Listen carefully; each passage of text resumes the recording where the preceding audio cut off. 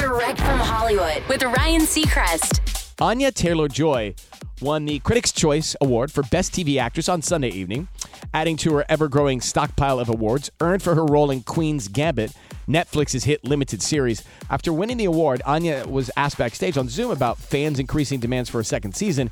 Even though it was based on a single book, Anya replied, "It is obviously incredibly flattering that people want to spend more time with the characters that we care so much about and we poured so much of our life into, but we did intend to be a limited series, so we're all quite surprised when people start asking about season 2.